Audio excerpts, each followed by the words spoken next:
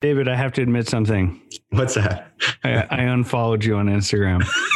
No, I'm devastated. I'm destroyed. Our friendship can't handle it. Have you ever accidentally unfollowed someone, or like weren't following someone you didn't realize, or maybe you did unfollow a friend before the mute button became powerful? I've made every mistake. I unfollowed someone and refollowed them and wrote them. I said, I'm so sorry. I realize this is a modern situation, but I never meant to do that.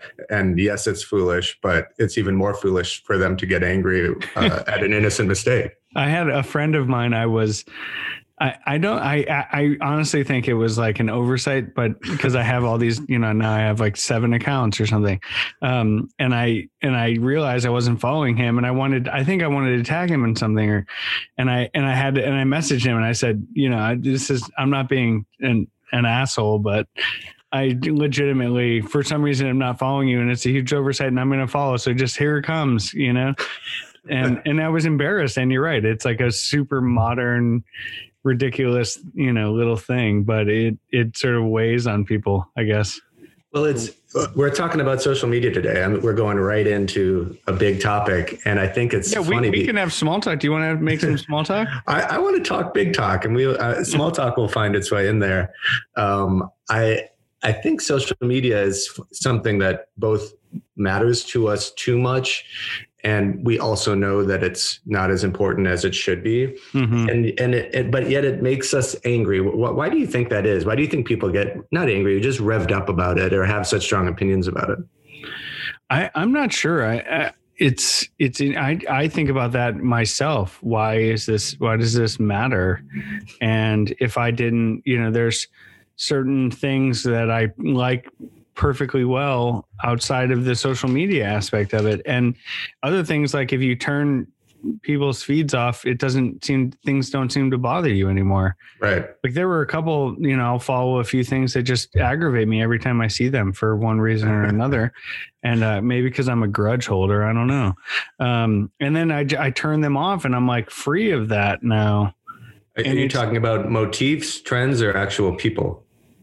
All of the above, everything. It's just like the things that trigger you, I guess, or make you feel certain negative thoughts, or, not like diabolical things, but, just having a sort of negative visceral response to instantly and for no reason. And I don't know. I don't know why. It seems like that's, the social media is like that's like the window into what's exactly happening at the moment. And so like, if you feel like you want to be participating in the moment, then you have to be connected to that in a big way. And I think that with that comes huge challenges, right? That are sort of unforeseen, right? Right. Well, we should preface this by saying, because everyone's so sensitive, and we're sensitive sometimes, we're not targeting or trolling or subtweeting anybody. We'll leave an Excel doc in the post of all the people that we are specifically talking about.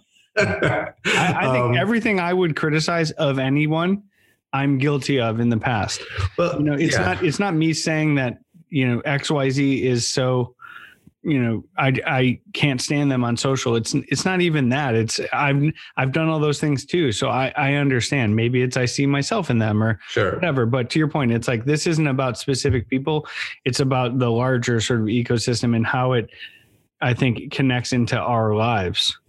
Well, I feel like it's evolving, and it has evolved because it's so new. So something, let's just take Instagram. If when we started, it was to use these unusual filters to make them look like an old time Polaroid with a kind of a black border, and just editing your own photos was exciting. It seemed, because it was so new. Mm-hmm. And then somehow it evolved to more performative, it seems to me, aspect.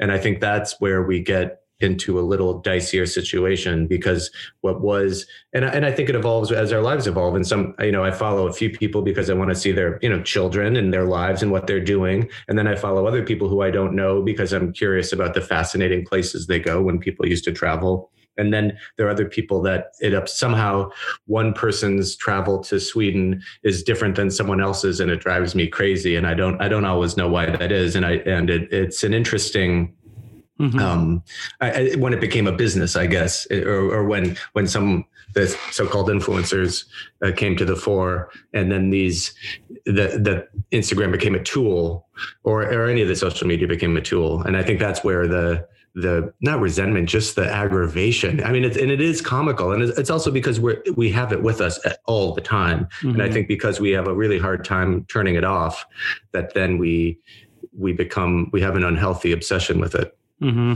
Yeah, I feel like I would love to just stop doing it, but I'm sort of handcuffed to it. Sure. Because of this, because of the marketing work I do, my clients, like, how could I not do it? And there's no reasonable way to, like, I would love to get Facebook off my phone. I mean, I would love to do that. I took it off mine for a variety of reasons, but I can't though. I mean, right. What I do professionally, I just can't do it. And it is, that's sort of now what everyone thinks of as like the first marketing channel, or the first place that you would make any announcement. I don't know, like, even having a kid, you have to think about strategy. What are you going to do? What are you going to do with your children's pictures? Do you just, do you let your kids take over your feed?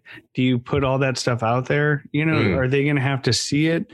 I don't know. Even that's like a consideration, which I think is a little, that's a little scary.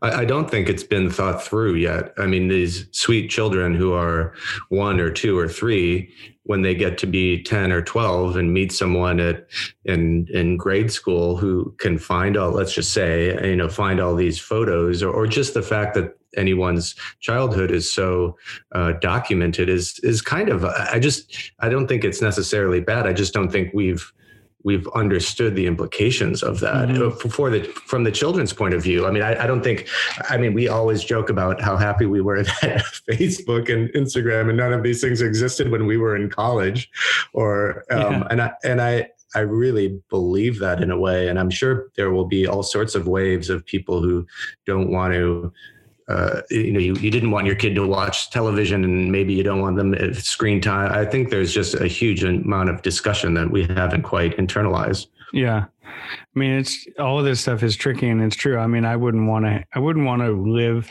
with everything I've done out in the world, or care, it's like, right. When I left college and I moved to New York, it's like, I'm not bringing with me really like any baggage. I got like this completely new, fresh start.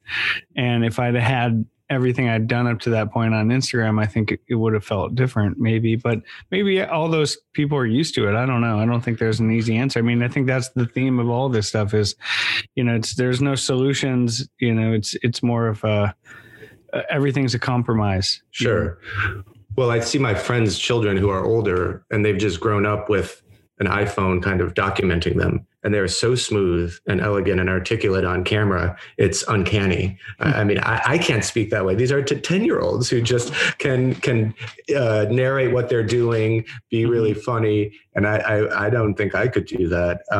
I feel, though, that one thing that, as far as Instagram goes, there's just always going to be this line when something feels experimental and personal versus when it seems performative and that you're trying to get more attention. And I think that's always a fine line that everyone's going to draw in a different place. But when you think about someone who dresses a certain way, does he do it for himself, or does he do it for attention? Does he do it at pity because he hopes he gets on some street style sites or whatever, or does he do it for something that has more meaning for himself? And I think that where people kind of cross my anger threshold is when it seems that they're doing something in a performative way. Like, would you want to go to this restaurant or this opera or any place if no one knew about it? If you just did it because you wanted to be there with your girlfriend or be there on your own, or do you have to show, back when people would take a picture of their Hamilton program on their seat before the show started, was sort of to prove that they'd been there, or if anyone's been to an Aman hotel, or if anyone's acquired something. And sometimes those things are harmless and fun, and you're sharing them in a good way. In another case, I wonder if people would do it if they couldn't kind of have it register publicly. Yeah. I mean, I think if you most of what's being done, right, is like to your, what you're saying. It's like it's a flex or is some sort of showing off or whatever. The interesting thing is like, and you talk about going to Sweden and using Instagram, and the way Instagram's evolving to sort of every week there's a new button to get you into the shopping thing, which no one wants, but if they use that and made it possible to the accounts you follow to it's like the map thing that they phased out that you liked. It's like you look on a map and you could see where everyone's been in Sweden that you follow, and you could then sort of engineer your trip around it or take a recommendation. Then it's like posting a hotel actually has a function, as opposed to, and I went back through my personal Instagram and I archived almost everything, like 90% of it. And to do that, you have to manually go through and look at everything. And most of what I posted was me showing off or flexing on something, or it was stupid. That was, then in years later, looking back through that, it was sort of deeply embarrassing. That I had done it, and that I felt like I could do it. It's just a lot. And I think like that, it's hard. Not a lot of people, I'm not saying I'm better for doing it, but going back and archiving everything, but a lot of people just never look back and see any of the stuff they've done. And there's no sort of accountability to yourself on what you're doing. And I don't know, like in that sense, like there's, it's tough. I mean, I feel like there's some pleasure, and to me, and I think to a lot of people, to look back at their Instagram, and it is a true archive of what you've done and where you've been. And if you kind of post relatively moderately, but you say, I was in Italy, or this is when I went fishing, with Michael Williams, or I did those things. And it kind of is a little, a snapshot of your time. What it evolves into is just a ton of pictures of people of themselves. And I'm always shocked if I want to see a hotel, and so I click the area where people have tagged it, and 90% of photos of a hotel or a restaurant or wherever are people posing and just total clowns. And then I think, is this all people do? How much energy do people have to just post, two girls in front of whatever, some spa in St. Bart's? And you think, this is ridiculous. I mean, I guess it's just because we have less of a private life. There's less privacy. There's so many ways to share information about ourselves. And sometimes that can be fascinating. I mean, I do like seeing the interior, someone's kitchen or someone's bookshelves, but I also think there's an art to revealing something that a lot of people, they just use, because they have these tools, they use them. They don't stop and think about it, or they don't do what you did and look back at and say, maybe this wasn't right. I mean, I do think everyone's going to evolve and find the right place for them, but I don't think people are necessarily asking enough questions.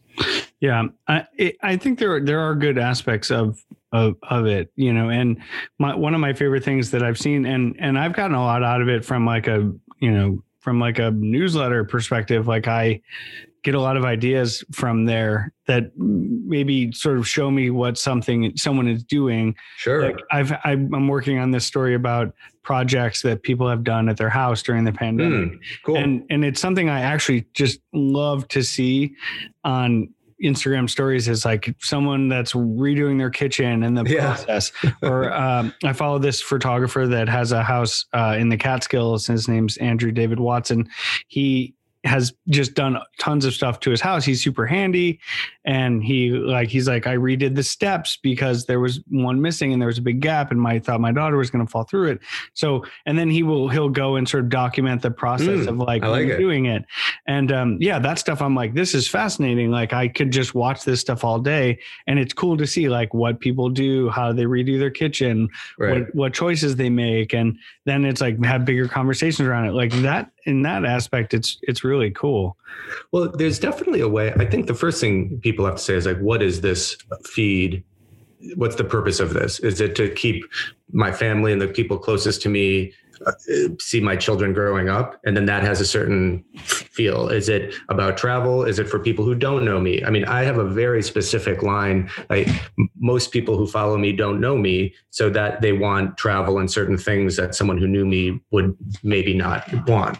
I find it interesting though when people use it for something specific that actually works. And there's this very funny man, I've never met him, named Tom Kretschmar, who is he's a divorce lawyer in New York, loves Japan and loves Japanese food, and really knows it and prepares it himself, but goes to Tokyo a lot. And so finally I wrote him and I said, I'm sorry to do this. I know I don't always like when people do it to me, but you're the sushi guru. Where do you go in Tokyo? Just one or two places. And he said, well, I've actually made a hashtag that's so unique. It's like Tom goes to Tokyo sushi, or it's kind of ungainly. But if you typed it in, he had tagged all his Instagram photos through his whole archive of those things. So he didn't, when people asked him, which happens all the time because he's so well known about this, then you could find it sorted all those photos out, which was incredibly helpful. And you can, I mean, it's really, that's better than a newsletter. I mean, person is so insane. He's the one who bought the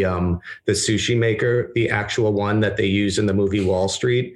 And just this guy's like an incredible person. But anyway, I thought like that was something where it's a little bit like what you're talking about, people doing projects where someone's obsession and expertise actually serve a purpose and shines through in the visual. Exactly.